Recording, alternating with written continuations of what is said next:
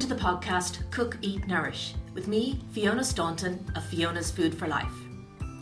In today's interview, I'm interviewing Sylvia Wadding from Enlightened. We're talking all about calories on menus and portion control. Make sure you listen to the end to find out her top 3 tips. Hi Sylvia, how are you? I'm good, Fiona, and you? Great. Thanks a million for joining me today. Would you mind introducing yourself to my audience? Yep. Hi everyone, Sylvia Wadding here. I'm owner of Enlightened. Enlightened is a food consultancy that helps businesses to be covered and compliant in all areas of food safety. And I also help businesses in areas of food labelling as well. Fantastic. So you generally work with food businesses, maybe like artisan businesses or restaurants, takeaways, that type of thing? Absolutely, yes. And other bits and pieces, maybe like butchers as well. Okay, yeah. Cool. Would you mind telling us a bit about your career to date? How do you get to do this? So I studied food science and technology in DIT, and then I went on to work in food manufacturing for probably 10-11 years. So in there I would have worked from very small family-run businesses up to larger multi-corporation businesses. So I would have worked with likes of Kerry Foods and Yum restaurants in Australia as well. And then from there then I went out on my own and set up Enlightened from there then. Great, okay. And what type of work would you do with them? So I would have worked in quality and quality, food safety and compliance roles. Okay. And I also would have done a lot of work around new product development. So within that I would have done a lot of nutritional improvements on products as well. So things like reducing fat, salts and sugars in products. Fantastic, okay.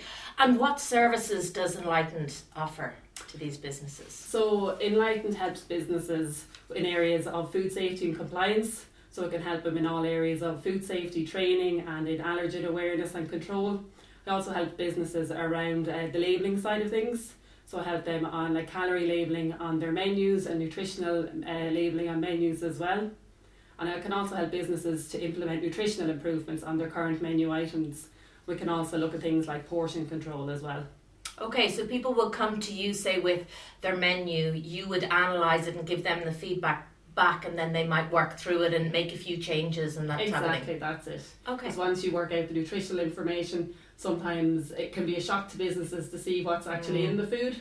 So, but just by making small tweaks, then businesses can just make little nutritional improvements along the way, so it doesn't affect the overall taste then that the consumer will notice. Okay, fascinating. So one of the areas that's very topical at the moment is the whole calorie count on the menu. So the debate, it looks like Simon Harris might be bringing it in, that it might be compulsory for restaurants to have the calorie count on the menu. Now, we're not going to go into that massive debate today, but if that does happen, I mean, people are definitely going to want to talk to you. Can you tell me a little bit about how that works? Absolutely. So yes, so Simon Harris is currently looking at implementing legislation around calorie labelling on menus. So what that means for businesses is they will have to supply calorie information to the consumer. So this then will help the consumer to make a more informed choice. So the consumer will know what's in their food. So I help businesses to not only put calorie information, but to help their consumer see the bigger picture by giving them the full nutritional information of their products on their menu as well. And there's a massive survey has been done with this as well, and I think 96% of consumers want to see the calorie information on the menus as well. People are more informed now and they want to know exactly what's in their food. They can see it on the food that they buy off the shelves, and now they want to see it in turn in the restaurants and where they're eating every day. Because there's been a massive increase in the amount of people that are eating out as well. I think it's 25% of our calories are now consumed outside the home. Wow. So people do really need to know what's in the food they're eating as well. So the way I look at it, from having worked in a number of kitchens, that and I know it's a very sensitive topic, but I would say that if your menu changes regularly, be it weekly or daily, personally, I think that it's way too much then to add that on. But could you maybe give an example of an experience you've had maybe with a chain or takeaway or somewhere like that where the menu doesn't really change, so it's a little bit easier to achieve, and how analysing those calories has brought on positive changes? Yeah. So I suppose it's easier, as you say, for businesses whose menus don't change. So when you think of takeaways like Thais or Indians, where their menu is quite similar throughout the year, so it's not an issue.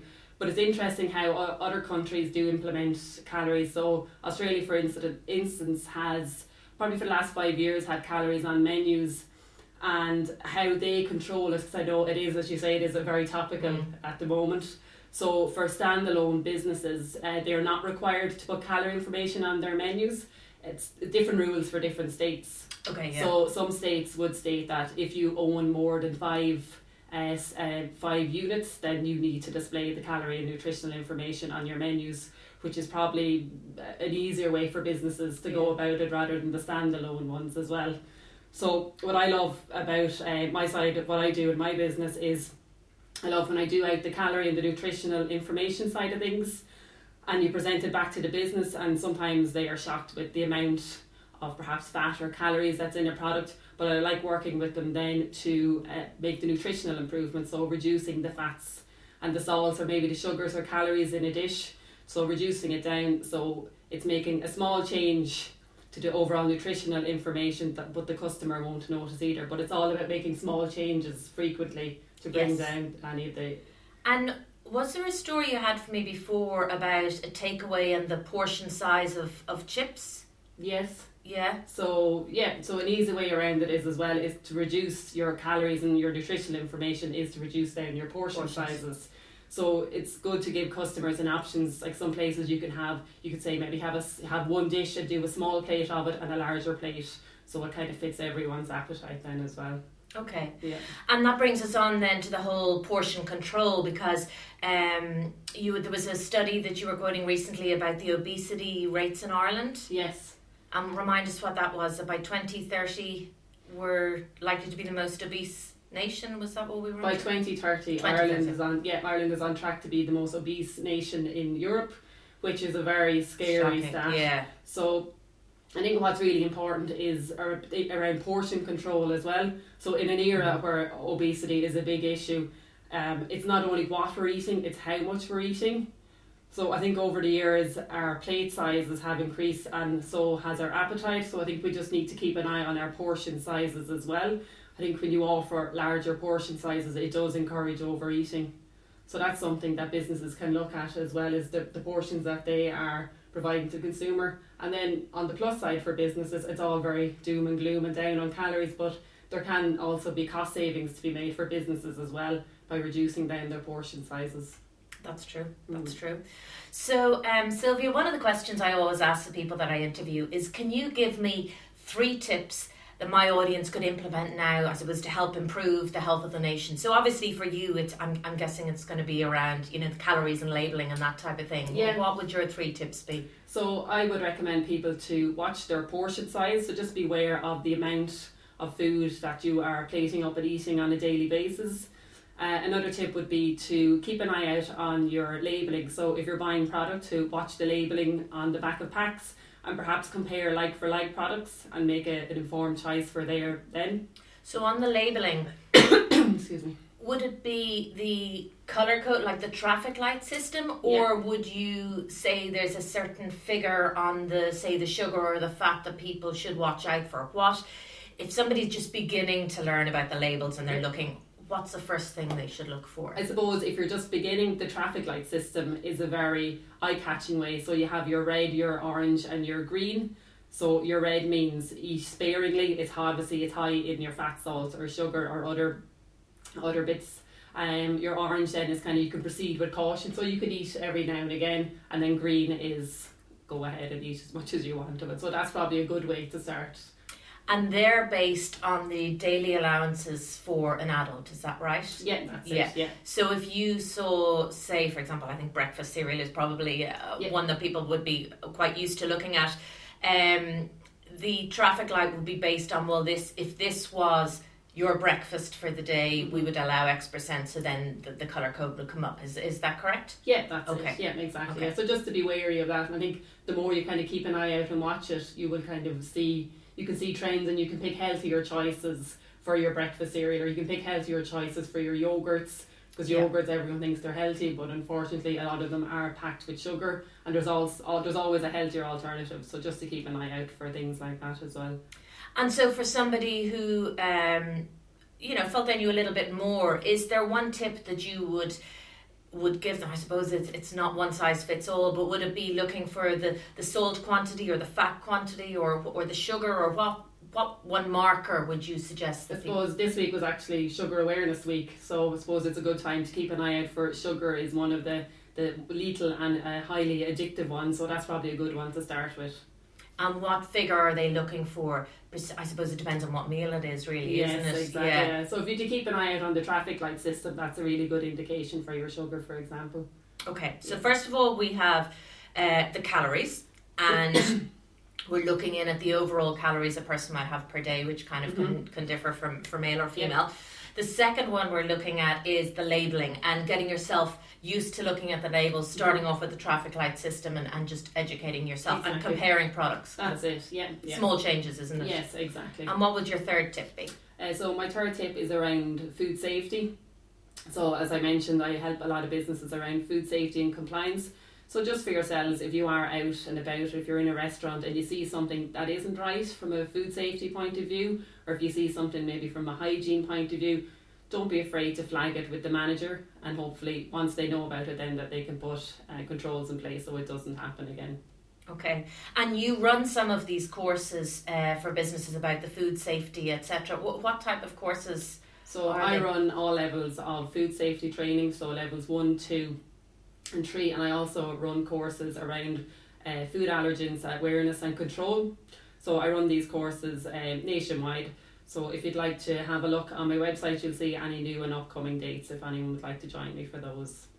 And would these be generally people who have a food business, or would they be chefs or people working in the food industry, or a mixture of all? A mixture of all. So there's different levels. So there's level 1, 2 and 3. Yeah. So level 1 is kind of like your basic food hygiene. Yeah. And then level 2 then is more kind of for your chefs, your food handlers, your servers.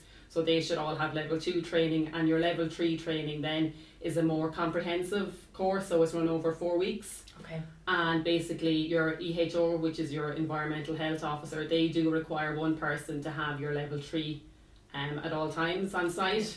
And then between level 1 and level 2, then it's all in relation to what duties you're doing in the kitchen as to what course you should have and have your staff. And I have to say, training is a really important factor to have in a business. Like I often see in my groups where you train people and they know what to do, but they don't know why to do it. So it's great to see that light bulb moment when they say, so that's why I'm doing it. And I do think they take more responsibility once they know the why to do it. Yes. I think so that's why food safety training is because you remember it more if you understand why. So, so we have your 3 tips. Now, another question I always ask is, what would you choose as your death row meal? It would probably be a beef stew. Beef stew. Mammy's beef stew. Okay. It's the best, with comfort food at its best, with mashed potatoes. Mashed potatoes and a beef stew. Yeah. Okay, fantastic. Would you have anything to drink with that? Could be a cup of tea or anything that's, It was my last meal, probably a glass of wine. Red or white? Yeah, red with the beef, definitely. Okay. And would you go for a dessert? I would. I do have a sweet tooth and I love baking, so that's a tough one. I like cheesecakes. Okay. Banoffee pies. So you got to choose one. What would you choose? Brownie. Raspberry brownie. I make a good raspberry brownie. Raspberry brownie. So is it a chocolate brownie with raspberry? Or white chocolate brownie with raspberry and vanilla ice cream. Okay. And a big cup of tea. Okay. Sounds lovely. Yeah, great. So would you mind telling my audience, if they wanted to get in touch with you, how they would do that? What's your website, etc.? If anyone would like to get in touch with me, you can find me on www.enlightened.ie. I'm also on social media. You can find me on Twitter, LinkedIn and Facebook. Okay, would you mind spelling enlightened? Because I've got myself stuck on that. So it's not spelled the traditional way. It's spelled enlightened, ENLITENED. So there's a play on words with light in the middle. Exactly. Yes. So it's just to trick people. Exactly, yeah, good point. No problem. Well, listen, thanks a million. It was great having you. No, thanks a million, Fiona. We'll talk to you again. Thanks so much for listening. I hope you enjoyed the episode of Cook, Eat, Nourish. I'd be really grateful if you could rate and review this episode to help me spread the word. For more information, pop over to my website, fionasfoodforlife.ie, where you'll find lots of recipes, tips, videos and blogs. Thanks a million. See you soon.